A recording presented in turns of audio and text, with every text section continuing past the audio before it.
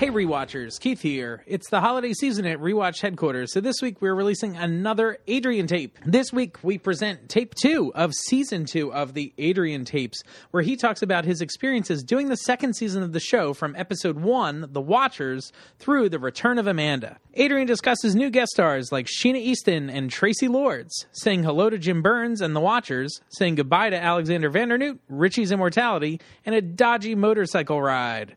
Hope you enjoyed this Adrian tape. Happy listening.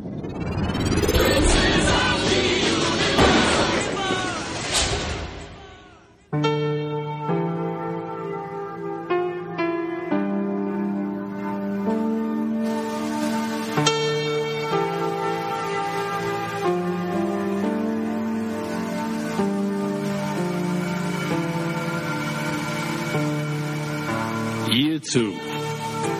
Well, Year 2 had an array of interesting characters for many different reasons. One, because there were some interesting casting choices that year in the form of rock stars such as Sheena Easton and Roland Gift, but also with actors such as Tracy Lord, Jonathan Banks, Grant Wynn Davies, and also Bruce Weiss. But the structure that had lasted through season 1 was about to change with the death of Tessa and the immortalization of Richie. So we therefore felt we needed a group of recurring characters with whom Matt could deal with on a week-to-week basis. These characters could bring in their own stories and problems to the party, so that the audience could identify with them rather than having a new character brought in every week. We knew from the very beginning of the year that Alexandra Vandernoot wanted to move on to other things, and that in 3 or 4 shows into the season, the structure of Highlander would again change drastically.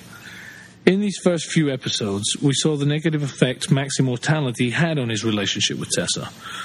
Maybe the writers wanted to foreshadow what's about to happen. The structure actually began to change with the very first show, with the introduction of Jim Burns, who played Joe Dawson, the leader of a secret organization called The Watchers. Oh, I was wondering if you could help me. I have this book. Sorry, do we know each other?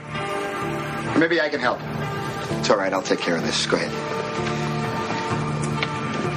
I'm an antique dealer. I came across this book, but I can't really tell much about it. I don't mean to stare. It's an old habit. You know, I'm afraid it's not going to be worth very much in this condition. Well, I'm really just curious. Beautiful illustrations. Probably the work of monks. Yeah, perhaps. Ever seen it before? No. I might be interested in buying it. Really, I thought you said it wasn't worth anything. Well, it's for me. I have a weakness for beautiful things. I'm sorry, it's not for sale. I give you a fair price. Yeah, thanks anyway. Look, if you change your mind, I'm Joe Dawson. Okay, thanks.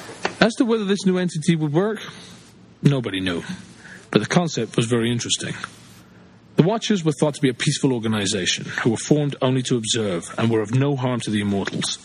But in the very first episode, we see this not to be true, with Mac being hunted by one of their members, James Horton, played by Peter Hudson. James Horton, pleased to meet you. Duncan MacLeod. I just got back from Paris. Oh, how nice. What brings you to this part of the world? I was looking for someone. An old friend? No, my old friend died unexpectedly. Peter was not new to the series. We saw him chasing Mac down in the first season finale. His character, I thought, was very interesting since he didn't fit into the Immortal of the Week concept. And I was glad when his character was brought back later in the season for 4 more episodes, making him the nemesis of the year. Studies in Light was the second show of the season. Here we saw the twist in the plot of a disillusioned immortal in the form of Joel Weiner, who needed to feel what being alive really meant, because his immortality had dulled his senses and was now putting himself and others in danger so that he could feel alive. But the show also gave us something else. What would it be like for Mac should he encounter someone from his past that he'd fallen in love with before, and had now grown old and was near death? What strengthened the relationship, I think, between Mac and Tessa was that she wasn't jealous of his love for this other mortal woman, but perhaps a little afraid for herself about what she would become. And would Mac love her when she was old and grey? Well, I think the answer came in the final scene.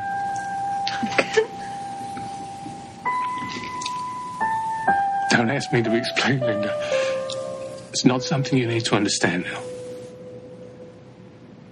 But what you need to understand is that you've always been very important to me. It's not the first time I've imagined this. No, Linda, it's not your imagination. I wanted to tell you the first time I saw you in the gallery. I'm so proud of you. Always have been. Hey, tell me. Tell me you believe me. You have to believe me. Even though I never took pictures of kittens and flower vases. Oh, freshly baked pies.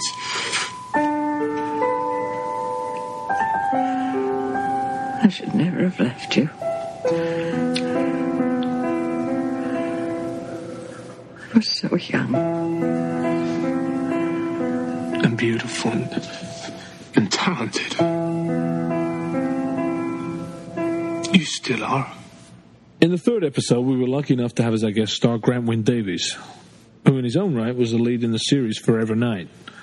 Grant's a very good actor with a lot of stage training behind him, and we had a lot of fun while we were shooting. I called. His housekeeper said he was going to be working late. There's a chance we can get there before Barnes. Hey, but remember, this is my fight.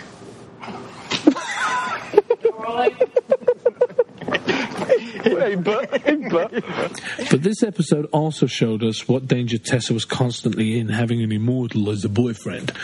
A danger that was realized in the following show, The Darkness, which is one that many of you, I'm sure, can remember, because many things happened in this one that were unexpected and totally out of the norm. Alex and I had worked together for 26 shows now, and we developed a certain bond, especially with actors and as people, that grows over time. So there was a little mixture of sadness and joy that Alex was moving on to something else. Alex and I actually had a lot of fun shooting this episode, especially the scene when I asked her to marry me.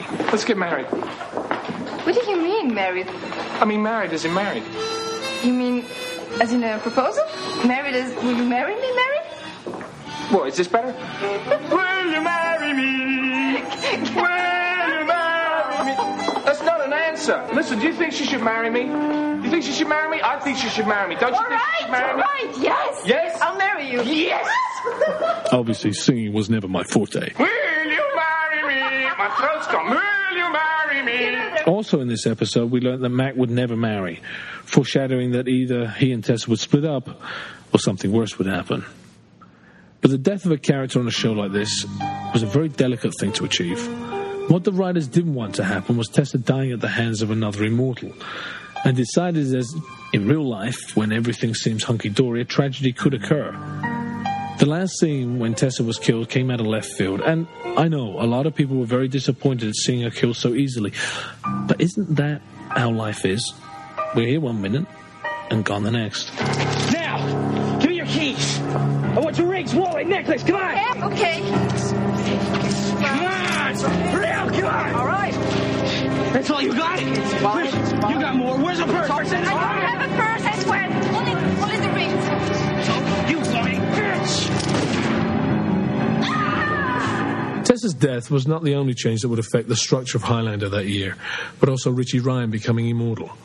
Although Richie's character had been this vagabond kid from the streets, the last thing he thought was that he was immortal. Many people have asked me, how did he become immortal? And was Duncan aware that he was?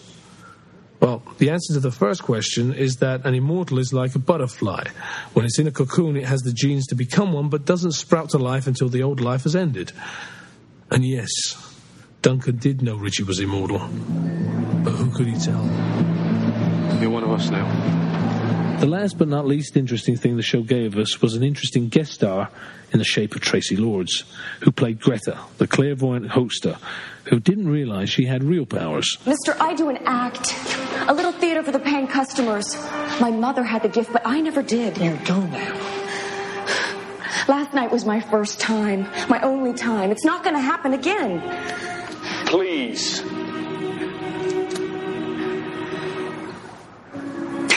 I'm sorry, I'm blank. Nothing. The only thing I get a picture of is the pizza I had for lunch. Try again. This episode also presented MacLeod with another set of problems, and another interesting guest star in the form of Sheena Easton, who played Annie. Many people have said that MacLeod's relationship with Annie was way too quick after Tessa's death. However, what the writers were trying to convey was that in MacLeod and Annie's loss, The need for companionship was greater than any other thought process going on at the time, and their romp on the pier came out of a drunken need for love. It never happened. Funny seemed real enough to me. Don't start me, MacLeod. You know what I mean. It was an accident. Maybe we should have had that accident years ago. We would have. Didn't you know that? If I would have joined you. But it doesn't matter now. I know what I am and what I have to do. You don't have to do anything. Last night we were drunk. Is that all it was? It really doesn't matter, MacLeod. It's a blood debt, you know that? Richie's life for Tommy's. I have no choice. Then neither will I. You come after Richie, you'll have to go through me. Now, Richie too had his problems, since he was to face Annie and MacLeod had to train him. Stan had a new role in the series, and just as Duncan wanted for Richie, I wanted Stan to be ready to play an immortal. This was a perfect opportunity to teach Stan and Richie a thing or two about how tough it could really get. Action! Come on, get up! And again. Come here. Try again. And I wasn't the only one Stan had to deal with. In this episode, we saw MacLeod allow Richie to learn that the game of immortality wasn't as clear-cut as facing an immortal and cutting his head off. MacLeod, too, at this point was relatively dark, since Tessa's death and Richie's immortality were things that weighed him down. Maybe this is what the writers meant by killing one character and giving birth to another, that life and death were just one big circle. Deep, man, deep. In The Zone, we see Charlie giving MacLeod problems when he wants to tag along with him, but not knowing he's possibly delving into immortal business. You need somebody to be a guide, or at least somebody to watch your back. Well, look, if you're not going to take me, how about Richie? Richie's out of this. Oh, well then, that leaves me then, doesn't it? Look, I grew up down there. I still know a lot of people. This isn't your business, Charlie. Not my business? Hey, listen, man. You get yourself killed, I lose my shot at a rematch. Well, look at the bright side, Charlie. You'd win by default. Mac's dark nature was apparent at this point because of all the recent events surrounding his life, but things were about to change with the return of Amanda. I'd enjoyed working with Elizabeth Grayson in Lady and the Tiger in year one, and this time we had even more fun dressing up in the 1940s costumes for the flashbacks. The relationship Mac enjoyed with Amanda can be clearly seen when they meet in the bar she's hanging out in. What are you doing in Berlin? Trying to see the sights before they're all gone. I could show you a few that aren't on the tourist guide. Thanks for the offer, but I'm all booked up. From what I can see, you must be pretty busy yourself. Never too busy for you, MacLeod. A funny thing that happened on this show, and not a lot of people know about, was during the flashback scene in the airport, where MacLeod sends Amanda and the scientist off into the skies and has to escape on a motorbike. What you saw on the screen as Mac flees down the road being chased by a car is a scene reminiscent of Paul Newman in The Great Escape.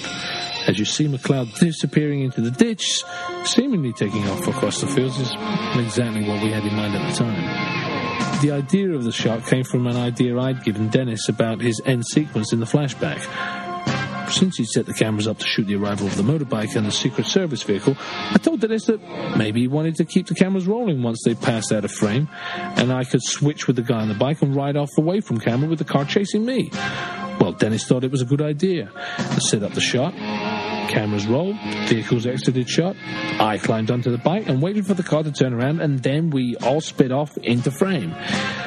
But as I changed gear from second to third, the bike lurched. Maybe I hit a bump, or maybe I wasn't used to riding a sidecar, but the bike started to veer off to the side of the road, and I had no choice but to head for the ditch, and disappeared out of sight. Luckily, the bike didn't tip over, and I came to a relatively smooth stop. And looking back, I saw the crew and team just running towards me, hoping that either the bike hadn't been damaged or I hadn't. I wasn't quite sure which.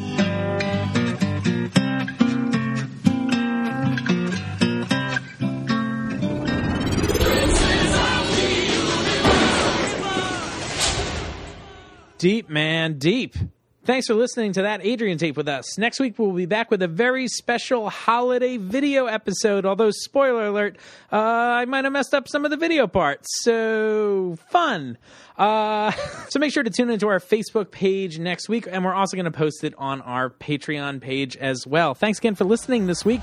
We'll see you next week. Bye.